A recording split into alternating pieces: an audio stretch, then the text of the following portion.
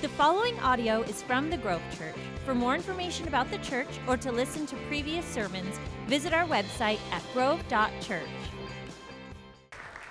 Come on, kids are so cute, aren't they? Reminds me of that show, Kids Say the Darndest Things. I'm going to spank my kids when I get home. No, I'm just kidding, I won't do that. Well, welcome to Father's Day. So glad to see you all here one last time from the Grove staff. In fact, it probably won't be the last time. We just want to say Happy Father's Day to all the dads out there, whether biological, step, adoptive, surrogate father figure. We thank you for what you do. You make a difference in the lives of your family and your children. I'm Ryan, one of the pastors here at the Grove, and we're continuing in our series, You've Got a Friend in Me. And so if you have your Bibles with you, I want you to take those out. We're going to be in 1 Samuel chapter 20 here in just a moment. And as you're turning there, I've said this before, but I'm going to say it again. I love movies. Right? My way to just unplug and get away and decompress is, my jam is movies, okay? And for some of you, maybe it's you go out and you go golfing, okay? Or maybe for some of you, you like to knit and you like to crochet like Pastor Aaron. That's fine. If that's your thing, it's okay, all right? Or some of you, maybe you like to read, right? My thing is movies, okay? And I don't know what it is about movies. And in fact, I think this character trait actually transcends just movies. It could be even TV shows. Maybe it's your favorite TV show that you have. Or maybe it is a book, right? Maybe you're an avid reader like Kristen last week who just loves books and books and books and books. But I don't know what it is about these things, right, that can emotionally engage us. Right, they can even be not true stories, right? They can be fictional stories, and yet we still get like almost emotionally compromised, right, as we watch these things, right? I think about even like Toy Story, our kind of our theme for this message series. You got Woody and you got Buzz, right? And I'm going to be honest with you, okay? I'll admit it. I'm man enough to admit it. By Toy Story 3, when Andy's leaving for college, I'm a little compromised in my heart, okay? I'm a little sad, right? None of you are going to admit it. That's fine. I'm all alone. It's cool. It's Father's Day, all right? But here's the thing. What is it about movies? What is it about TV shows? Your favorite character, you've watched season after season, all of a sudden they're killed off of the show and you're sad or you're upset or you go to bed at night and you're dreaming about it, right? What is it about these things that can emotionally engage us like that? And I think it's because they communicate, illustrate, embody, and maybe even a better word is they trigger real human conditions within us, even though they're not real characters, right?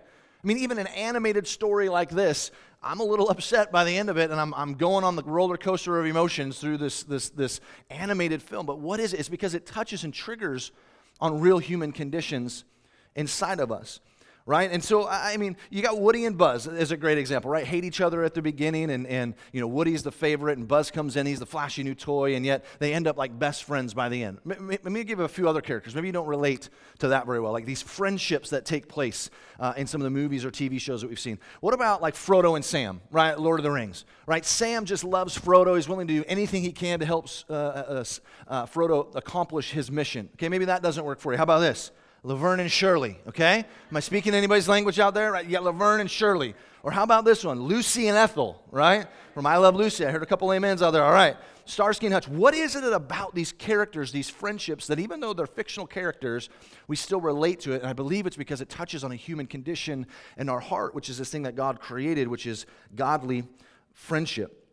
And for us today, I think there's two basic categories that we can put friendships into. Certainly, we could subcategorize them into a bunch of different ways if we wanted to, like work or school or neighborhood or old friends, new friends. But for us today, two basic categorizations of friendships would be this: casual and intimate. Or you got casual friendships and you have intimate friendships. Let me give you a couple of qualifications for each of these, right? Casual relationships can be very surface level, right? I mean, you don't have to have a whole lot of knowledge about somebody to have a casual friendship with them. In fact, on the spectrum of friendship, you might not consider this, quote unquote, a friend for you, but on the relationship from acquaintance to like best friend, or you consider them family. Like maybe you've got your favorite grocery store clerk that you like to go. If she's there checking out, you like to go through because she's friendly, you guys talk, you know her name's Barbara, but you don't even know her last name, right? Casual friendships don't require, right, a lot of depth of knowledge. Where intimate relationships are opposite of that, right? They're much deeper. Right, to have an intimate relationship or a friendship with somebody, right, it's got to go deeper than just the surface level things. I think that's almost like a base value, a prerequisite to that, is that you've got to let them into your world a little bit, right? You got to take down the guard, and they get to see not just the best of you, but see some of the not so great things, and vice versa. They've got to let you into their world, right? It's a little bit deeper. Well, here's another one, right? Casual relationships are pretty easy. right? Not a lot of requirements to have a casual friendship. Or this idea of just knowing somebody, maybe you just rub elbows at work and you say, hey, or whatever, and you're doing this, and right? It doesn't take a lot of investment. There's not a lot of requirements that go along with casual friendships, right? But intimate relationships, right, friendships are much harder, right? There are requirements, right? Those special things that are going on in their family. If you're an intimate friend, they expect you to be there, right? Birth of their first kid, you should probably come in and visit in or send in a card or Facebook posting or something, right? There's some requirements that go along with that. Here's another one. Casual relationships require much less time, right? Not a lot of time needs to be invested into a casual friendship. But with an intimate friendship, it takes a lot more time, right? It's actually going through and learning and doing life together that actually is the cause for things to go deeper, for that relationship to go to a whole new level. Shared experiences, the ups and the downs of life. In essence, casual relationships for us probably are many, and intimate friendships are probably few. Right? Casual relationships or friendships that we have can be many, but the intimate friendships that we have are probably few. Which brings me to the question, and I just want you to ask yourself this, I want us to ask ourselves this question, is how many casual friendships do we have in our life versus intimate friendships? How many casual friendships that we have in our life compared to how many intimate friendships? And we're going to read a story today that it's one of my favorite stories. And in fact, it spans several chapters in the Bible. It's all of 1 Samuel, probably from 17, 18, 19, and through 20, and even into 21. And so we don't have literally enough time to read all of that today, but we're going to take a look at a friendship, a relationship that took place. I think it's a great example for us, and I think we can pull some things out of that. Right, and to give you a little background on this, the two individuals that we're talking about, if you were to have not known this story before, and if you were to see a write-up of basically who this person is and a write-up of basically who this person is, you would have guessed they probably never would have been friends. Right, by all intents and purposes, right, so many differences, so many different things that it should just not have worked, and yet they ended up being really, really close. Let me give you an example. Right, one of them was royalty. Right, he was heir to the throne. His dad was king. He had all the privileges that came along with it. Right, he had prominence and fame and all of these things. The other was, well, the opposite of that. He was basically a farmer of sorts. Right, he basically attended to cattle and sheep. But they did have something in common. One was heir to the throne through worldly kingship, through the bloodline. He was heir to the throne. The other had He was the spiritual heir to the throne because he had been anointed by God to take over. And if you haven't guessed it yet, some of you probably already have. We're going to talk about King Saul's son Jonathan and the friendship that he had with David. And as we jump in here, I just want to give you a little bit of context because this is a big, big story, and we don't have enough time to read it. But in essence, we pick up right after David has killed Goliath. David has done what no Israelite was willing to do, right? Big, giant Goliath. And here you had two opposing nations, and instead of battling it out like normal and tens of thousands of people would die, they basically said, hey, we'll send our best warrior, you send your best warrior, and whoever loses, that nation will become slaves to the other nation. There's a lot riding on this, right? And so nobody will go out and face Goliath. And here comes David, this ruddy little, sheep herder, shepherd from out in the grassland. In fact, when Samuel came to Jesse's house, Jesse is the dad, and he said, one of your sons, I'm going to anoint them king, call your sons in. Jesse didn't even call in David. He just was left out in the field. Right? That's David, the youngest. And yet David does what no other Israelite is willing to do, even the king himself, even the leader of his armies. His name was Abner. Nobody is willing to go out, and here David does this, right? And Saul asks, well, whose son is this? He asks Abner, and Abner's like, I don't know. So Abner goes out, and he gets David, brings him into a conversation with Saul, and there's Saul, and Jonathan is there as well, and Abner, and there's David. And Saul says, whose son are you? And he says, I'm the son of Jesse. And the scriptures tell us that in that moment, it said that Jonathan and David's hearts were knit together, right? Their spirits were knit together. And if you look at it, it doesn't seem to make a whole lot of sense because if I'm Jonathan and I've got all this prestige and all of this stuff, I'm probably thinking at that time, why didn't I go out there, and face Goliath? Or this idea that now everybody loves David and people are writing songs about David and the whole nation is celebrating this victory. I don't know about you, but I'd be celebrating if I knew I wasn't going to have to go be a slave to another nation. It was a big deal. And yet, instead of that, instead of the jealousy that he should have had, instead of the hate maybe that he should have had, it says that their spirits were knit together. And basically the scripture goes on to tell us that basically Jonathan, again, royalty, takes off his robe and gives it to David, takes off his tunic and gives it to David, gives him his sword and his bow and even his belt. Basically, Jonathan is telling David, everything that I have is yours. I'm knit together with you. Some reason, we're kindred spirits in this. And they become these best of friends. And the next couple chapters, just to kind of fast forward a little bit through it for time's sake today, is that, of course, there's jealousy that Saul has. Saul knows that Samuel, the prophet, has already come to him and told him that you're not going to be king anymore. God has chosen somebody else. He's probably got a pretty good idea, and he's wondering if it's David, because this has just happened. And so he keeps an eye on him. And yet he goes out to continue to fight in battles because all of his officers love him. All of the people of Israel know David. He killed Goliath. So he can't just take him out. So he sends them out and he becomes a military might. And the Bible says that everything that David puts his hand to, he has victory more so than any of his other officers. He has more success. But at some point in time, the jealousy rises up and he wants to take David out. So he calls in Jonathan. He calls in some military leaders, says, hey, we need to take out David. We need to kill him. And Jonathan, this is the first moment he steps up to his dad and he takes a risk. And he says, Dad, why would you want to do that? David took his own life into his hands as he stood up against the Philistine, and God did a great victory that day. What has David done to you? Why would you want to do this? Don't do this. And Jonathan basically talks his dad out of killing him. And Saul actually takes an oath that day before the Lord and says, before the Lord, I swear that David's life will not be taken. So David's now back in good with the family, right? And war continues. Right? And David and Jonathan battle together. They battle separately. I don't know if you've ever seen Band of Brothers, but these guys are becoming close-knit together, already in spirit and now in friendship and in life. David even marries one of Saul's daughter, Michal.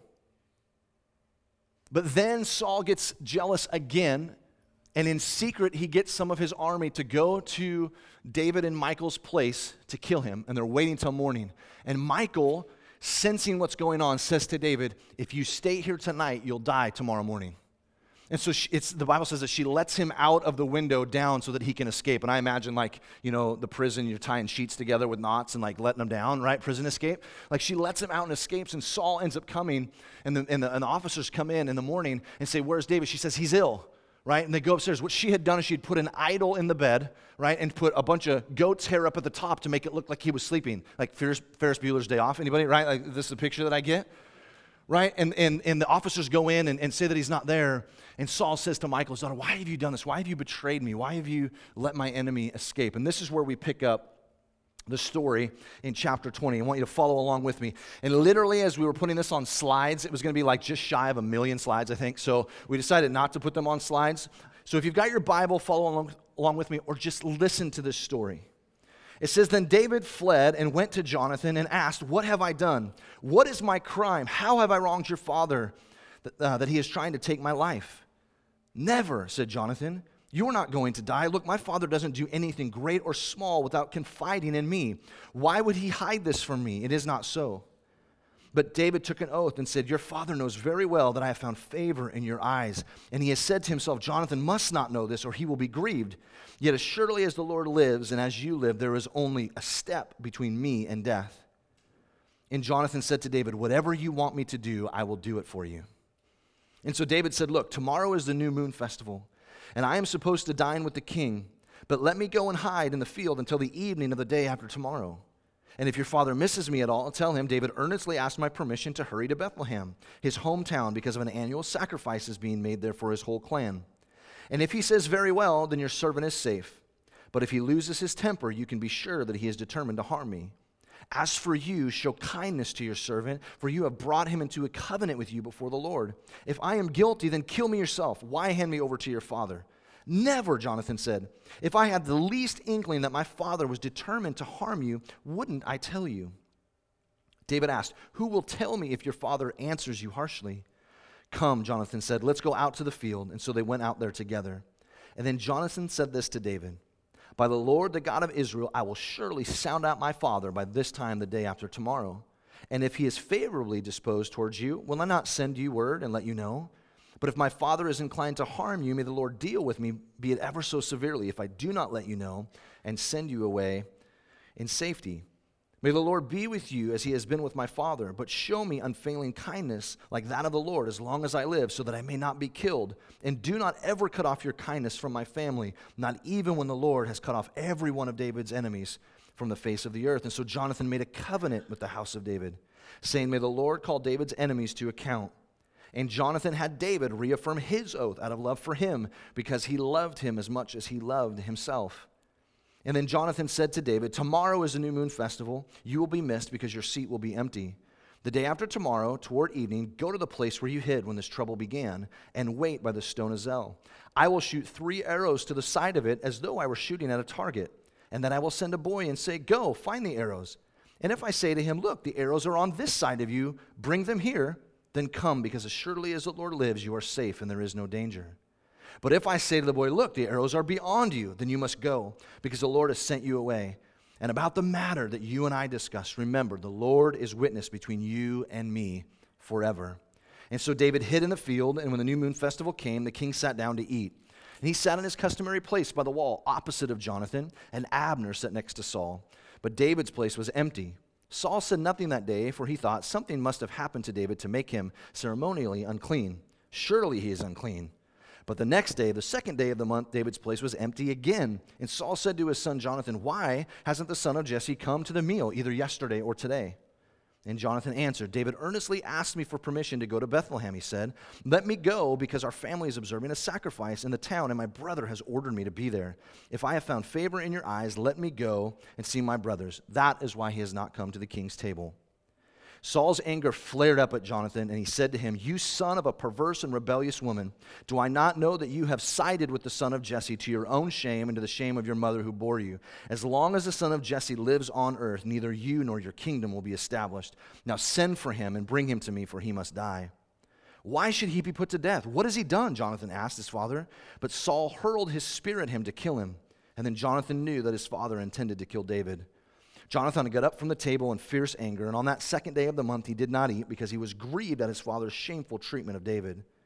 In the morning, Jonathan went out to the field for his meeting with David. He had a small boy with him, and he said to the boy, "Run and find the arrows that I shoot." And as the boy ran, he shot an arrow beyond him. And when the boy came to the place where Jonathan's arrow had fallen, Jonathan called out after him, "Isn't the arrow beyond you?"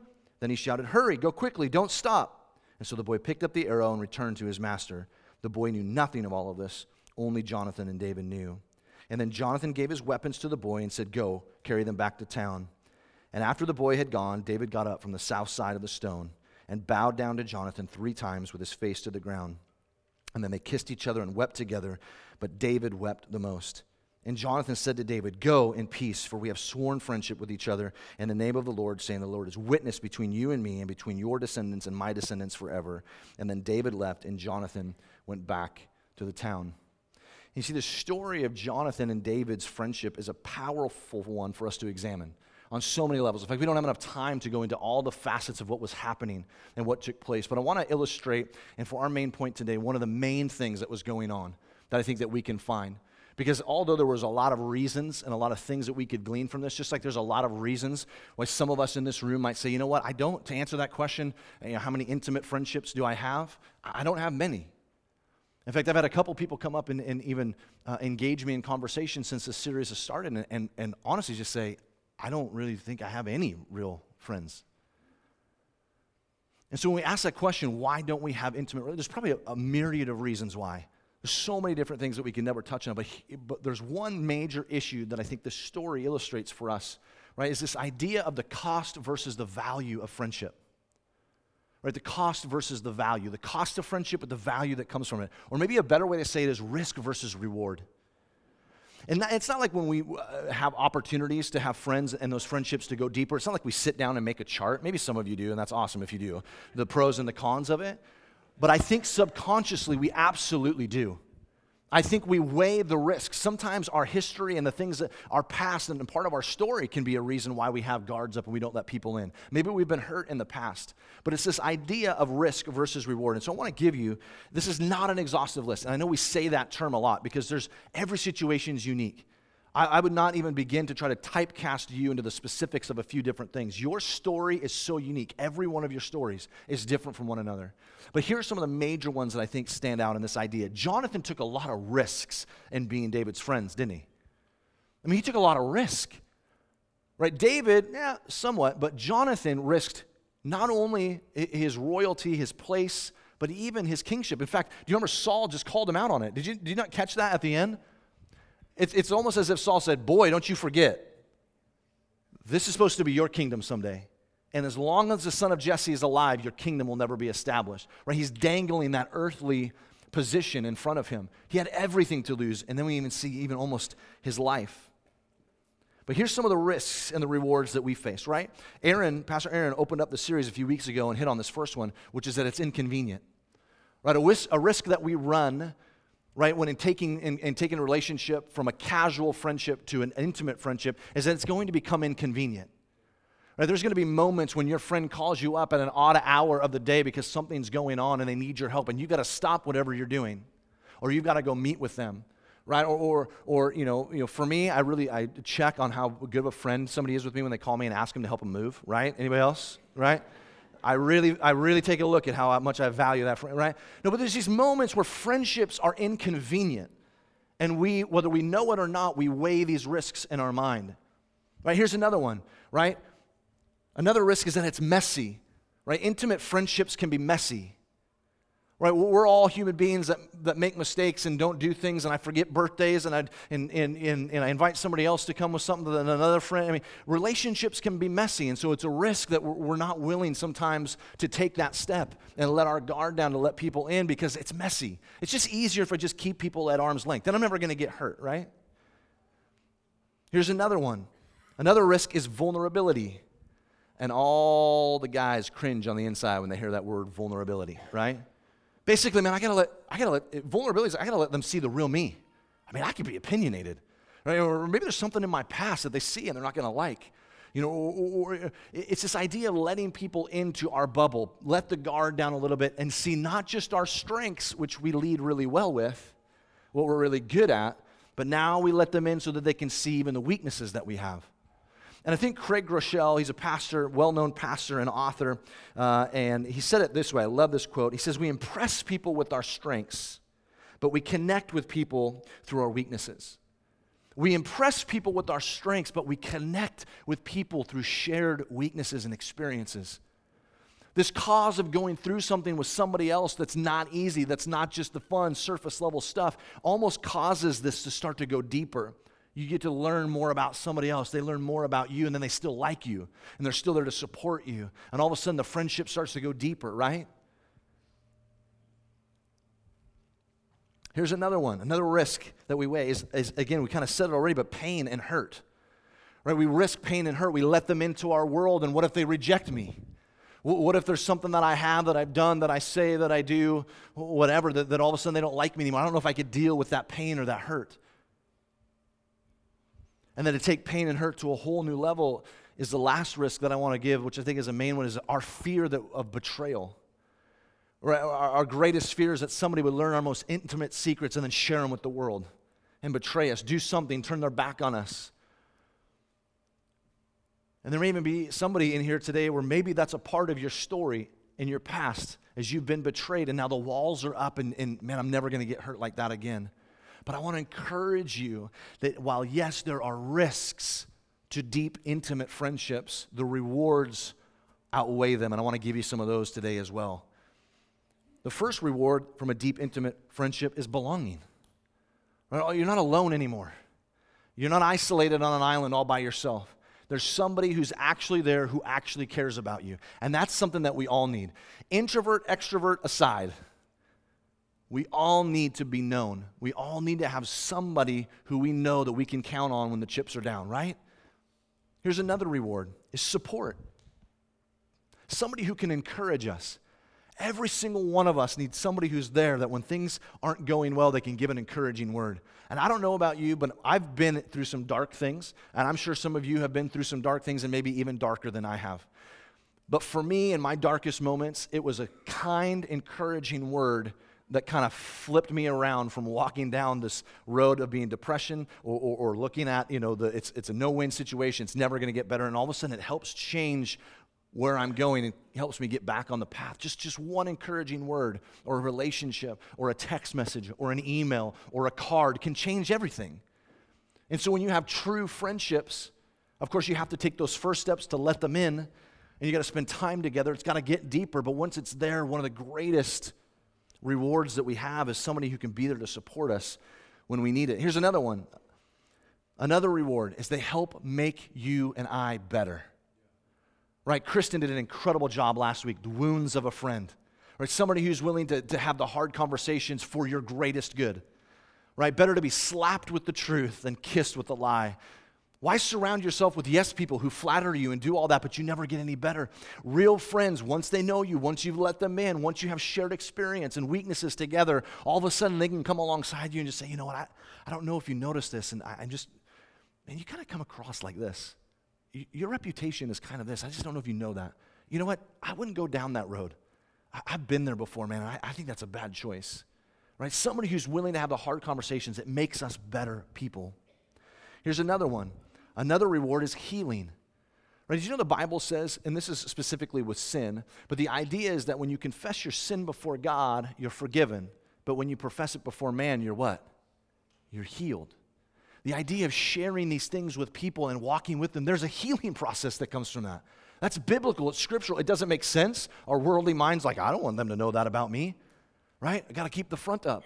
But when we share those things with people, that's where we find healing as we walk through it, and then we have these shared stories together. And last but not least, the opposite of betrayal is when you find a true godly friendship. You find unconditional love. Somebody who loves you. Anybody got somebody like that in your life that no matter what, a friend, it could be a family member, but you have a friend that you can share stuff with, and even in your darkest moments, they're with you no matter what. And my question to us is this, and again, I know we're all over the spectrum. We're all different. We all have different scenarios. But if you answered the question, how many casual friendships do I have versus how many intimate friendships do I have? If you're on the low end, if you've got one or two intimate friendships, or maybe you're saying, I got none. Maybe even with those one or two that you have, the question is it unconditional love that you have for them? Or is there something that they could do that you would then take it away?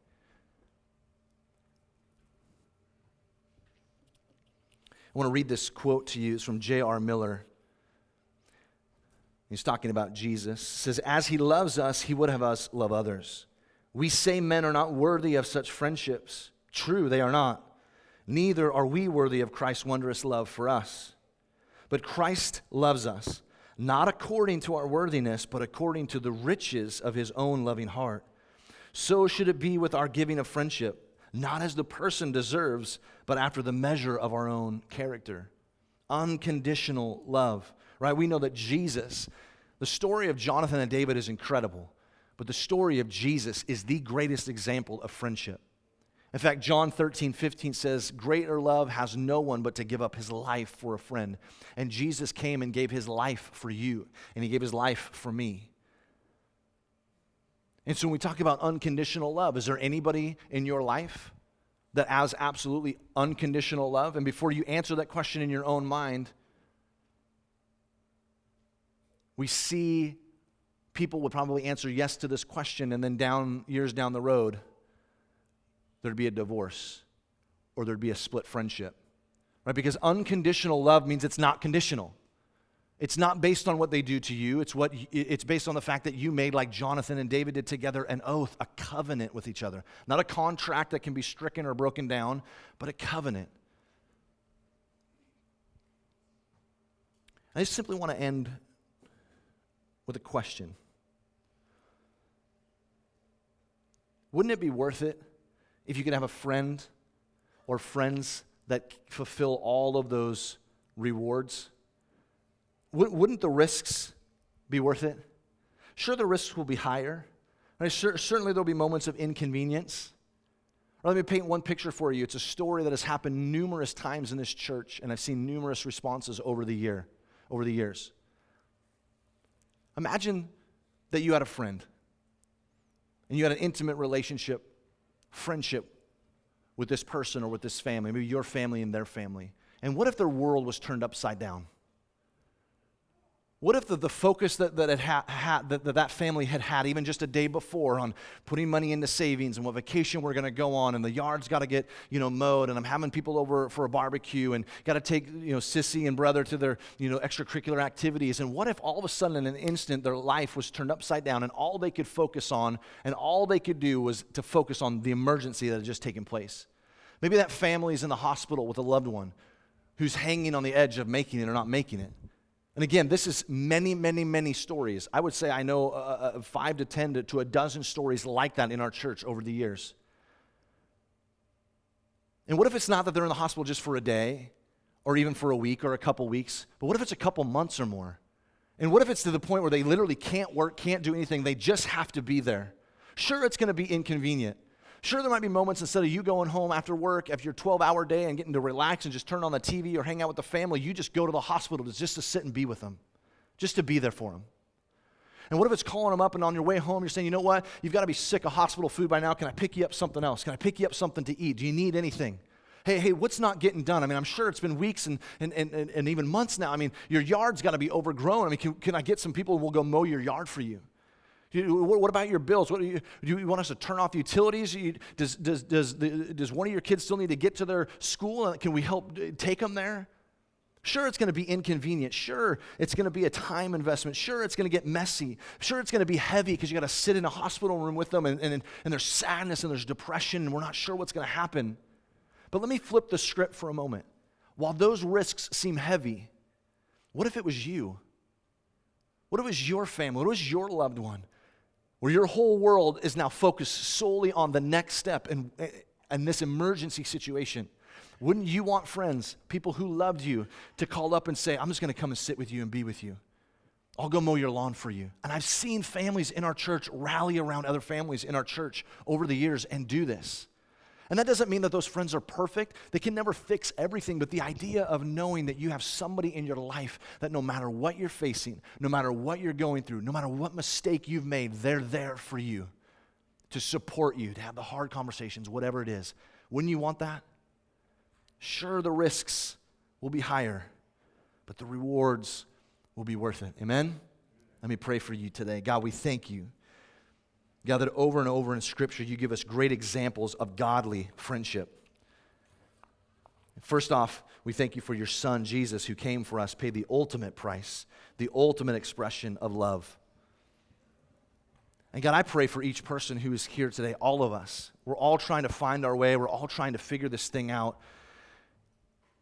And God, for those here that feel like, man, I don't have any intimate friendships.